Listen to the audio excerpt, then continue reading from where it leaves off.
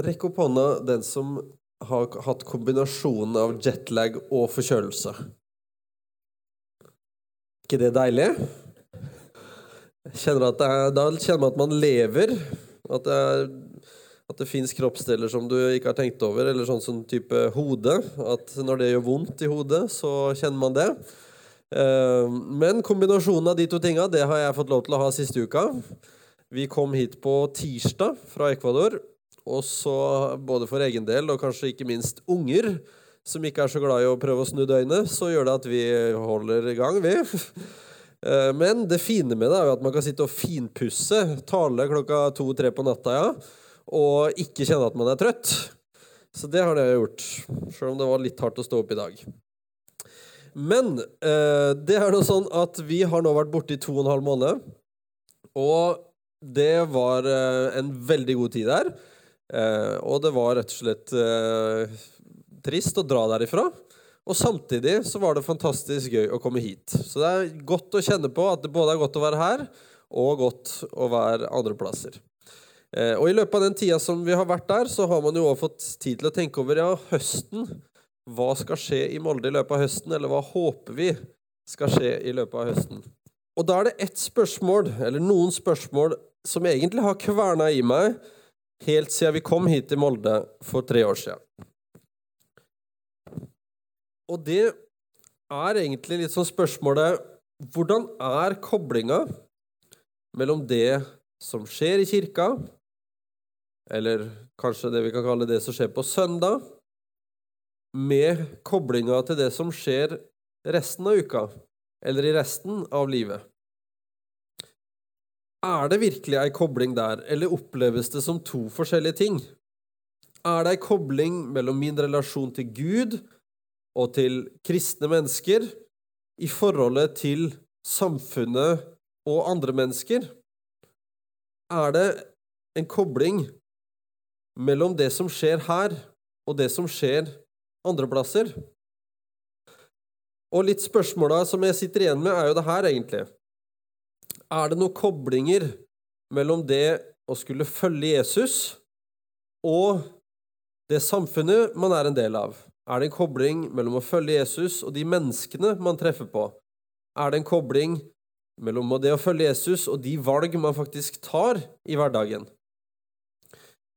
Og de tingene her, det er sånn som jeg har gått rundt og tenkt veldig mye på det, fordi jeg av og til opplever at det skurrer litt, eller opplever at det kanskje ikke er så mange naturlige koblinger som jeg egentlig hadde håpet på.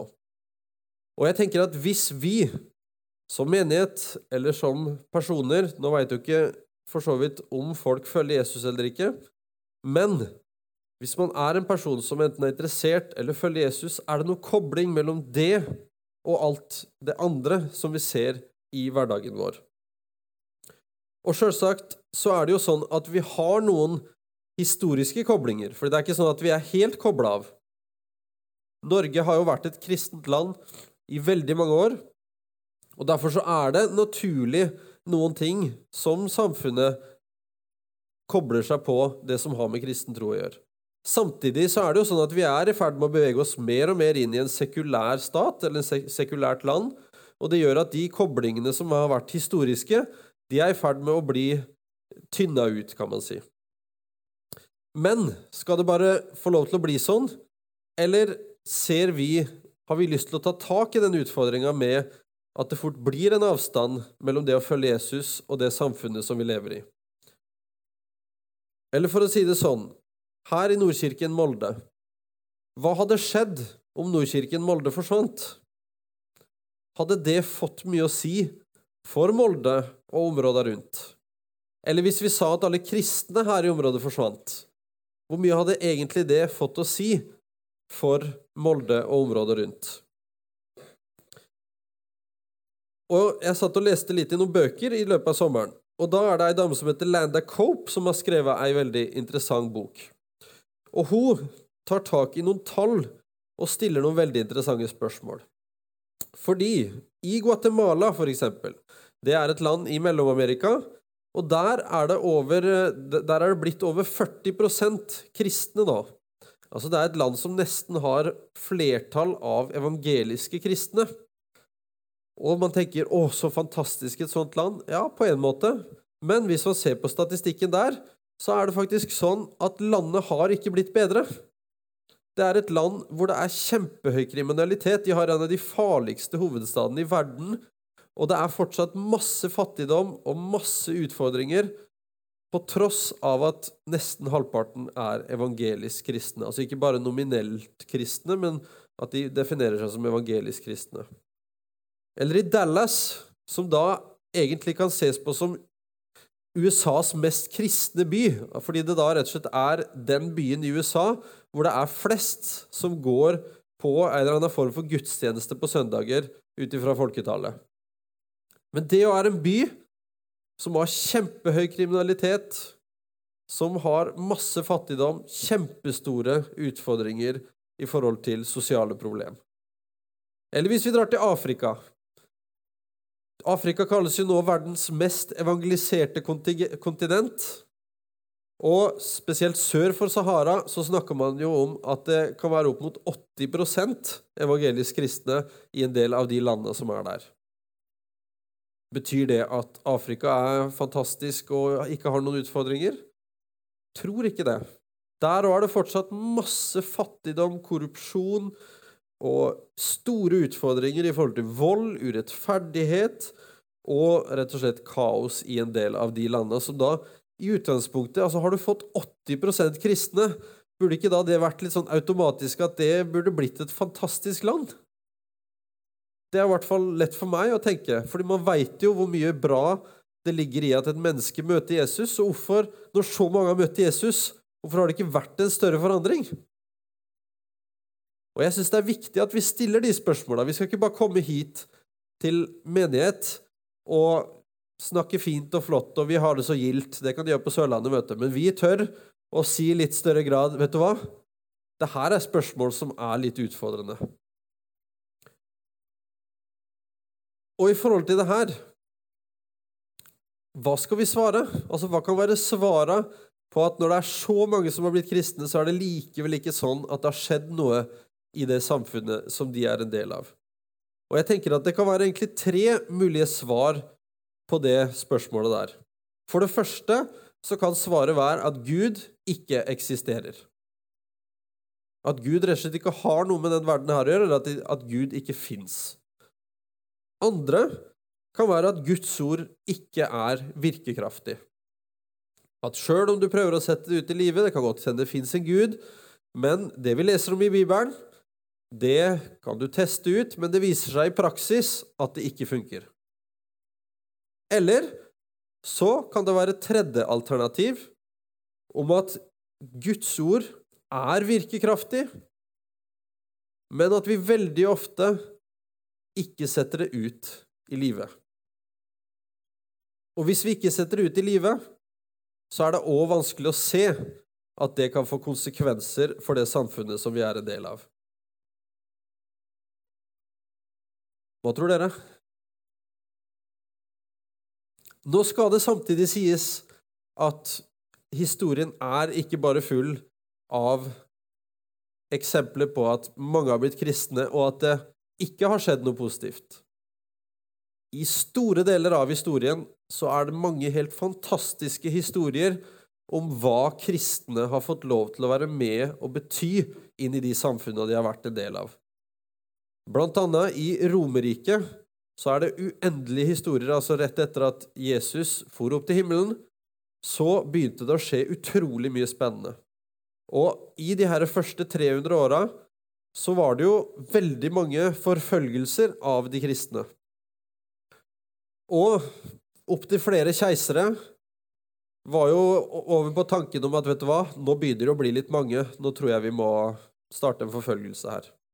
Og det en historie om en av de keiserne som var i ferd med å skulle sette i gang en forfølgelse, og som sa det her til rådgiverne sine, vet du hva?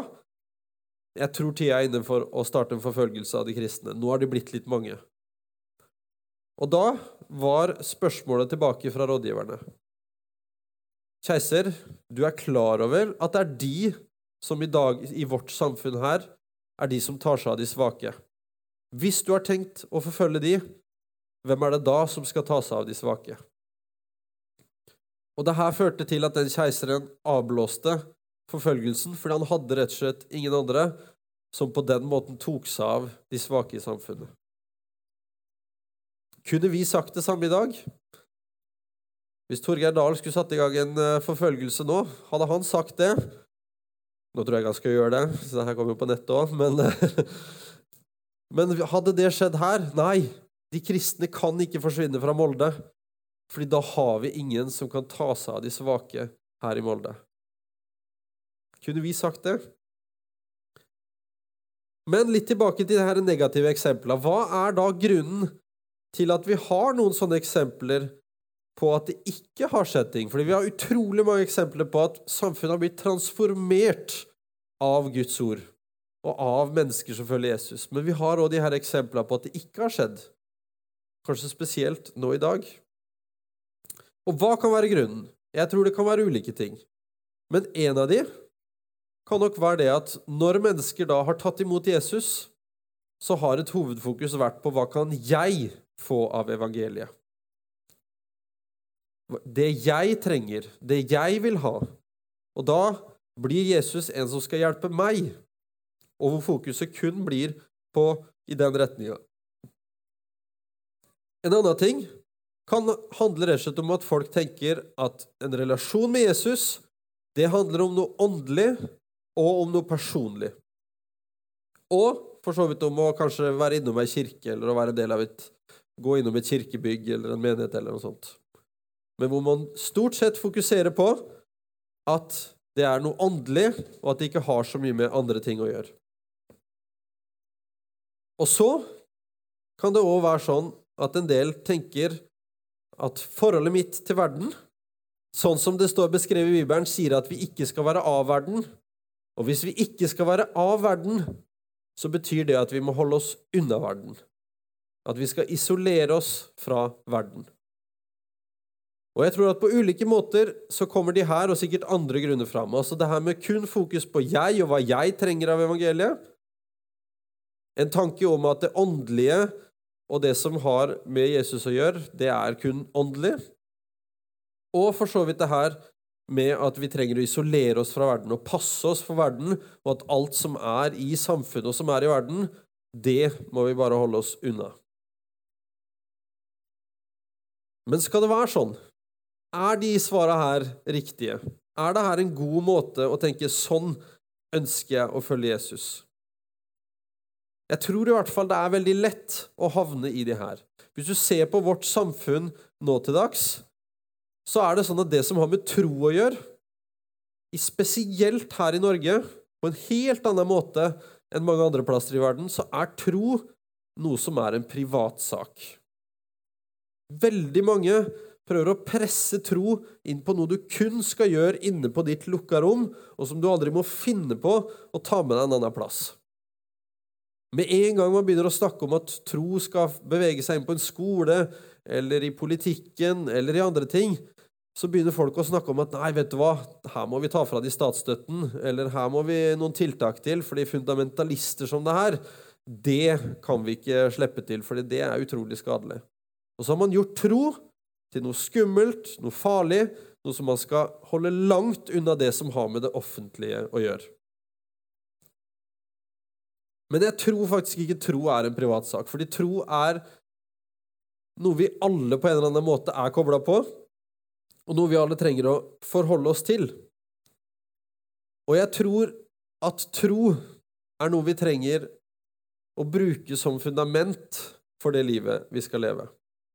Og når vi nå skal ha en taleserie her i høst, så ønsker vi å ta tak i det her, og si, hva har min tro med det samfunnet som jeg lever i? Og derfor så er det her som skal få lov til å være temaet for høsten, samfunnsbyggere, hvor vi rett og slett skal få lov til å spørre oss selv, er vi samfunnsbyggere? Og jeg har lagt til en liten bit, er vi samfunnsbyggere, eller blir vi bare bygd av samfunnet? Er det sånn at vi ser på oss selv som en menighet eller som personer som skal være med og utgjøre en forskjell både lokalt og internasjonalt? Eller er det bare sånn at vi har blitt plassert her og må prøve å legge ting til rette, sånn at vi passer inn i alt det som det blir sagt her? Og det er veldig viktig å si at det å følge Jesus, det handler om det som står i Romerne 9:10. Om du bekjenner med din munn, og du tror i ditt hjerte, så skal du bli frelst. Og det fortsetter å være essensen. Vi skal ikke begynne å gå over til noe sånn gjerningskristendom, hvor hvis vi ikke har forandret samfunnet, så er vi ikke ekte kristne eller noe sånt. Det fortsetter å være sånn at frelsesbudskapet om Jesus, det skal få lov til å stå støtt. Samtidig så er det noe med at konsekvensen av at Jesus bor i ditt hjerte, det er noe som vi også trenger å jobbe med. Konsekvensen av at jeg følger Jesus, så står det et eller annet i Bibelen om å gi frukt, eller om å bære frukt. Og det er det vi har lyst til å fokusere på og se litt mer på. Hvordan er det vi kan være med og bære frukt i de områdene og i de livet som vi har? Fordi Gud, han er faktisk ikke bare opptatt av deg. Han er faktisk ikke bare opptatt av at du skal bli frelst. Han er opptatt av at alle mennesker skal få det godt, at alle mennesker skal bli frelst, og han er opptatt av at vi skal bo i et samfunn der vi har det godt, og ikke bare der vi kristne har det godt, men han er opptatt av at vi skal bo i et samfunn der alle kan få det bedre. Fordi det står noe i Bibelen, ikke bare om Guds frelse, men om Guds rike. Og på en måte så er Guds rike noe som snakker om det som skal komme, altså om en ny himmel og en ny jord, men samtidig så står det noe om Guds rike her på jord. Og vi kan være med og bygge Guds rike her på jord gjennom å rett og slett være med på å være samfunnsbyggere.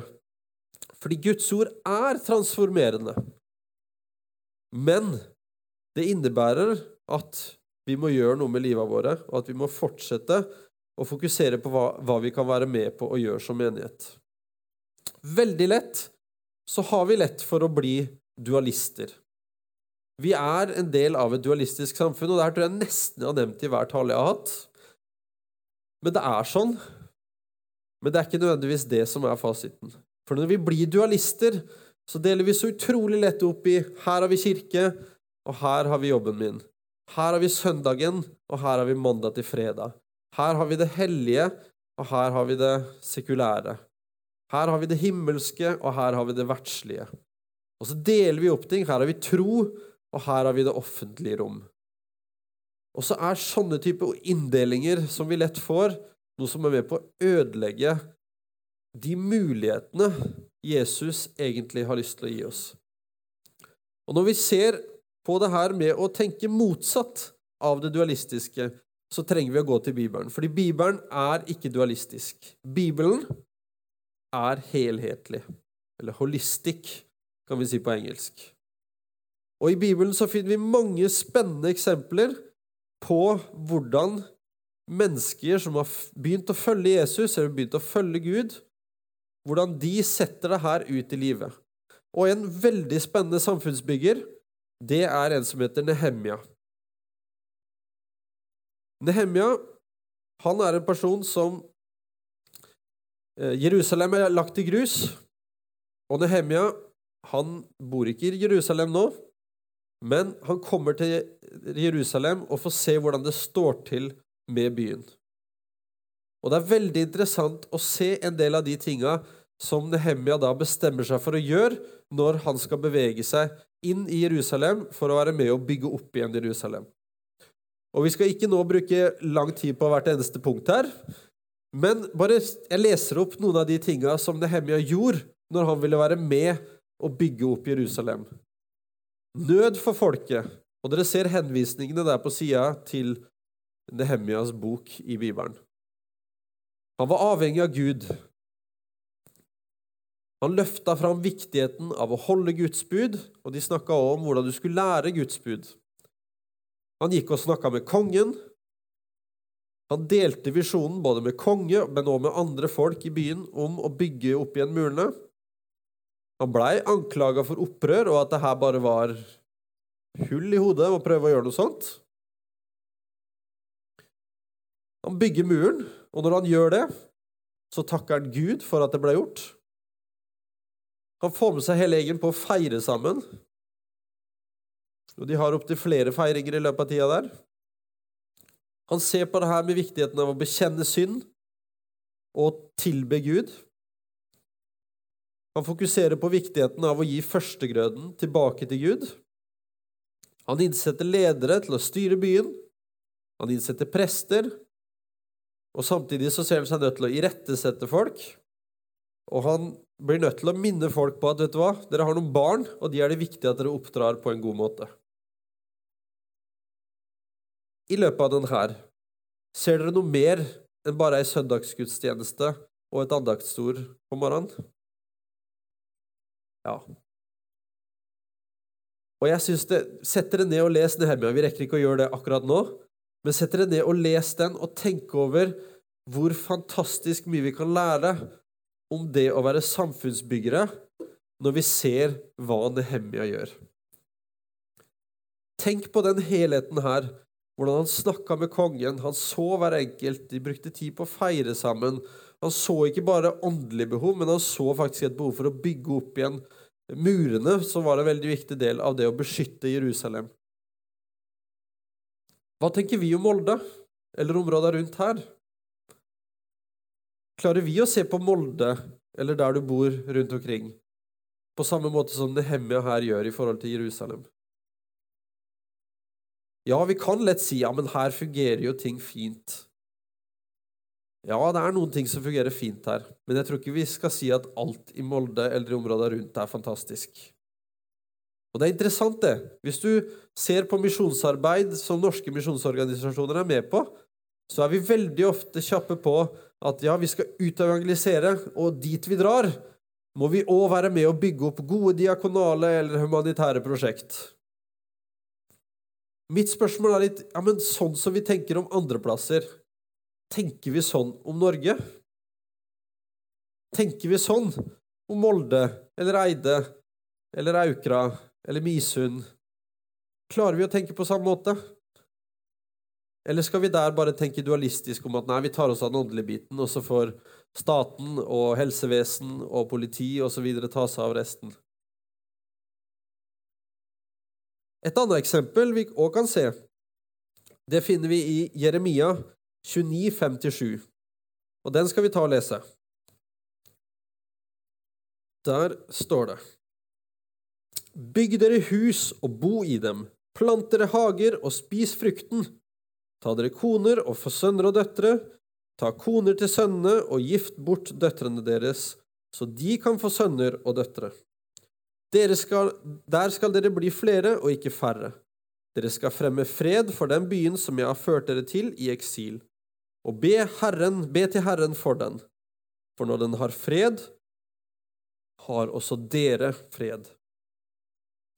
Dette er jo da når de er i eksil i Babylonia. De har blitt sendt til Babylonia, og de er egentlig ganske irritert og sint, og det er nærmest et hat mot Babylonia som tok de vekk fra Israel, og som førte de inn i Babylonia.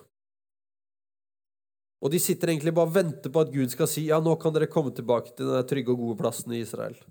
Men hva er det Gud sier? Og da kan du få opp de forskjellige punktene som er der, Runar.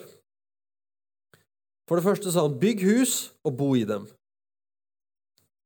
Og da kan vi tenke på Molde. Her er det Babylonia det er snakk om. Tenk litt på Molde nå. Bygg hus og bo i dem. Det er kanskje noe som vi har klart, eller kanskje ikke bygd alltid, men i hvert fall at man bor i et hus. Plant hager og spis frukten fra dem. Noen har kanskje en hagebit, og ikke nødvendigvis her er det bare snakk om fysisk hage, kanskje er det snakk om det du er med å sår i det området der du bor, og samtidig det du er med på å høste. Ta koner og få sønner og døtre.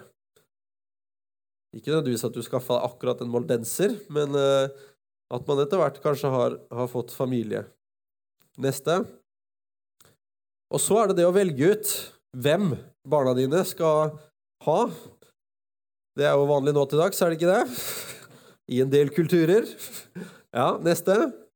Få barn og bli mange der, ikke bli færre.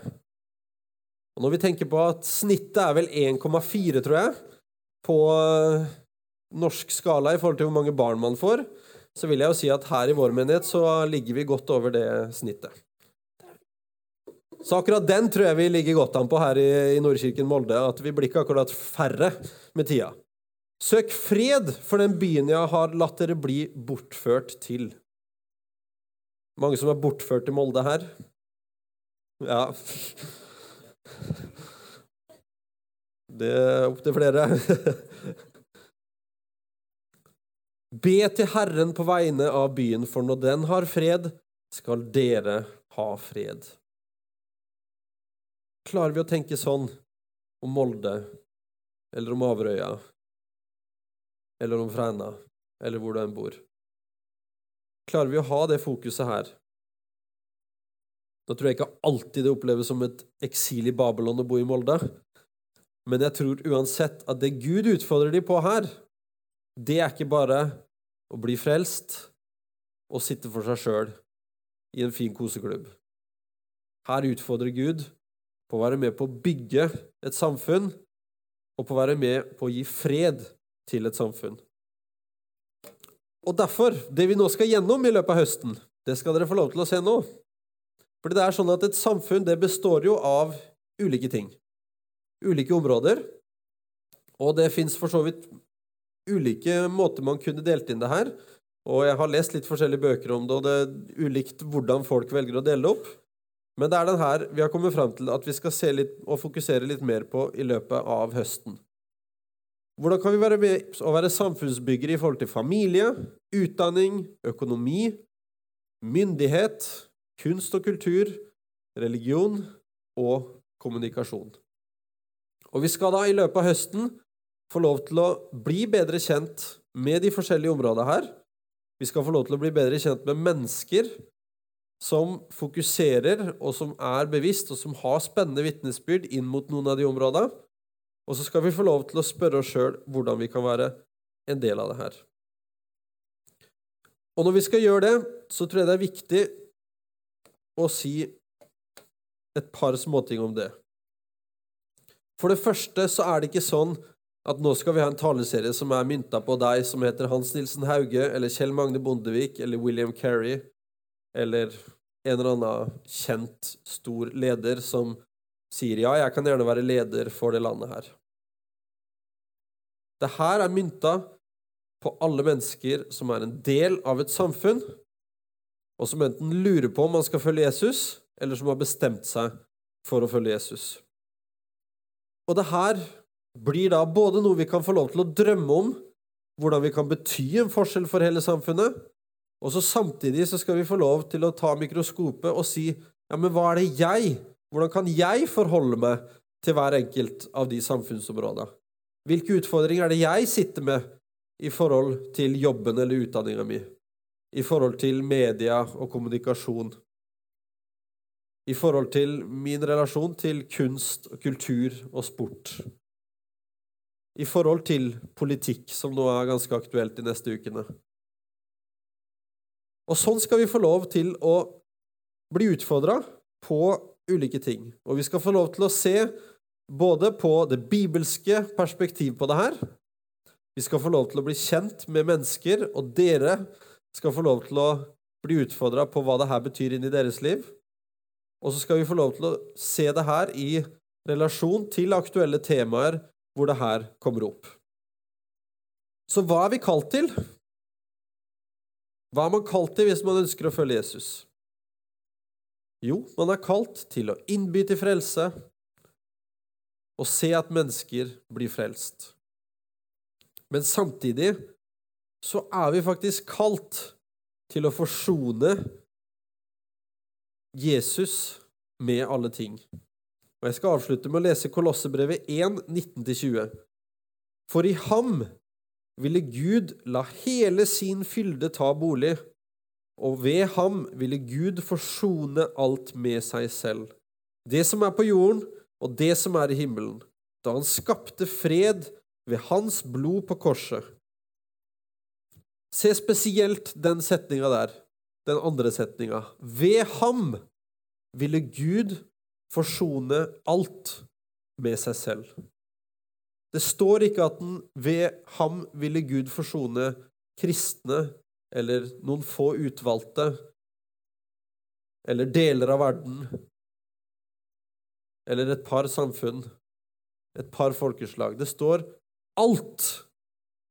Og det innebærer alle som her, alle som bor i Molde, alle som bor i området rundt, alle som en del av det samfunnet her. Og det, når vi leser Bibelen, så tror jeg det viser oss tydelig at vi kalt til noe mer enn å bare samles på søndag. Selv om det en utrolig viktig del av det, så tror jeg vi kalt til enda mer enn det.